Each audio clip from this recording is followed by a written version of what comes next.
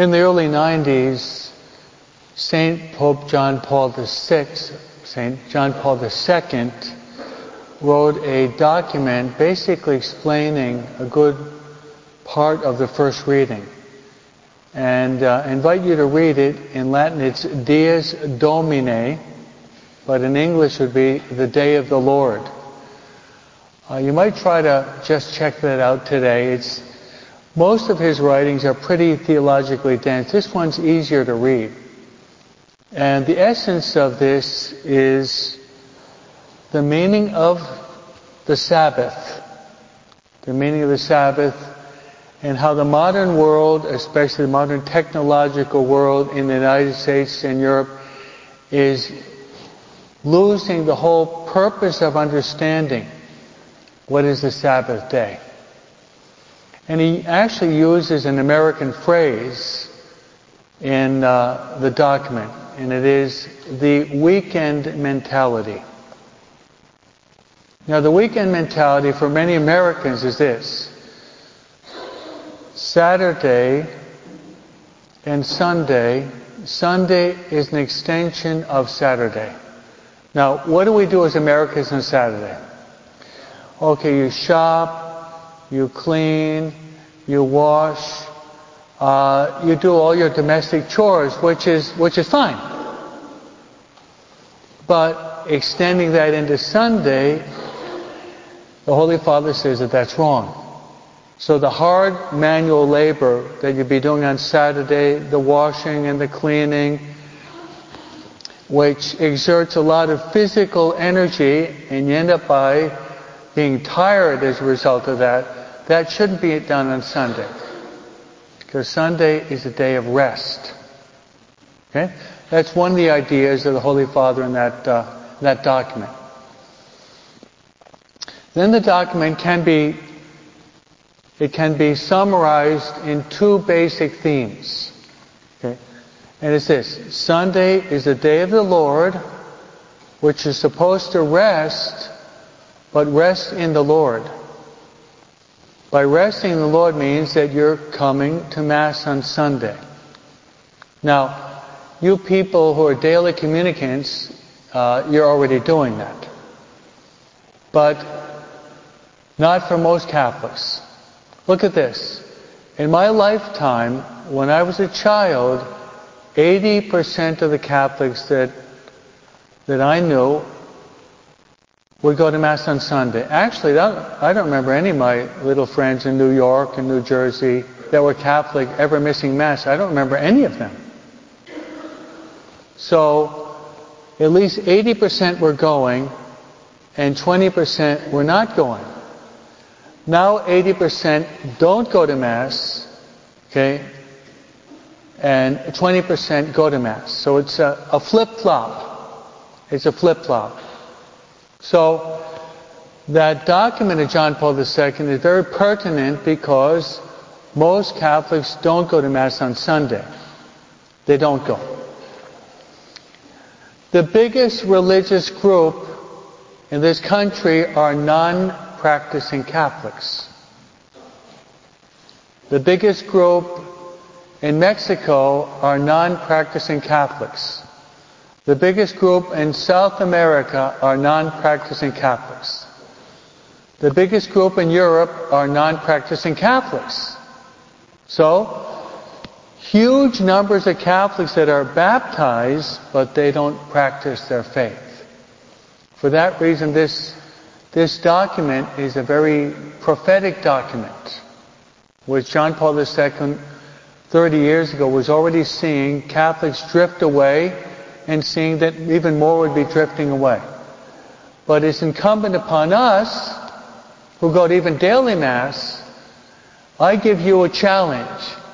All of you, bring back one wandering Catholic once a month. Okay? Did you hear me? So once a month, every one of you are going to be bringing back a wandering Catholic, and I will ask you, okay? I'll corner you, okay? I'll corner you and ask you, well, how did the month of December go? Okay, let's start with January. Okay, New Year's proposal, every month I will bring back a wandering Catholic. To encourage you, read St. James chapter 5. The last verse of St. James chapter 5 is, whoever brings a wandering soul back to the faith saves his soul and expiates a multitude of sins. That's huge. That's St. James. Last few verses. I repeat, whoever brings back a wandering soul saves his soul and expiates a multitude of sins. So be apostolically zealous to bring people back to the church. Hey, if we do that, all of you, by the time next year we're going to have to build a Joel Osteen mega church. We will. You've heard of Joel Osteen, the guy that got the mega church with 80,000 people? Well, wouldn't that be a good problem? We'd have to ask Father Lena to talk to the bishop to build a bigger church in Hawaiian Gardens so we'll get more people coming to church than the casino, right? That'd be a good problem, huh? The second point in the document is Sunday is the Lord's Day and Sunday is Family Day. There's JP2. What a prophet. The Holy Father is seeing the crisis of the family already back 30 years ago. So it should be the Lord's Day and the Family Day. Okay, let me give you one suggestion. I could go on an hour in this homily easily, okay?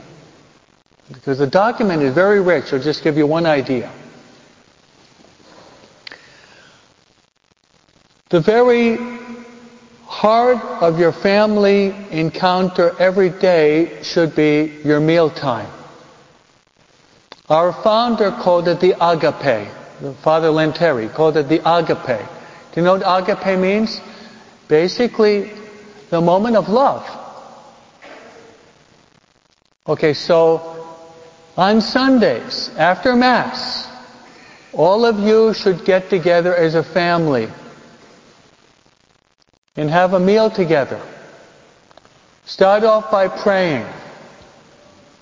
But at the table, no cell phone, no radio, no iPad, no TV in the background. None of that. Okay, that's going to be a real challenge. A big challenge. Because if you're paying attention to your cell phone, you're not going to be paying attention to the person that's in front of you. So I challenge all of you to do that. Is get rid of the cell phone for half an hour and enter into dialogue with your family members. The younger generations, you have to learn how to do this. In my generation, we're brought up and raised where we sit down at the table at 6:15, we bless the meal, and we talk for 20-25 minutes. The younger generation has totally lost that. Now, okay, I'm not talking down to anyone now, but if you don't know what to do, I'll give you some hints. Start by praying, then everyone at the table you can say, okay, how did your day go? And number two, how do you feel? You hear me? How did your day go? How did you feel? That will open up the door to dialogue. And everyone can talk about how their day went if they don't have Alzheimer's or dementia, right? And everyone can talk about how they feel because we all have emotions. So that's a good way in which you can get your family involved in dialogue and communication. So I've given you a 10-minute summary of a very important document of John Paul II. Read it. Dia Domine, the day of the Lord. And it can be summarized in two ideas. Praising and worshiping the Lord by coming to Mass on Sunday, and by trying to establish the domestic church. The family is a domestic church. The family that prays together stays together, and the family that eats together also will stay together. May God give us the grace to put into practice the Sabbath day. Amen.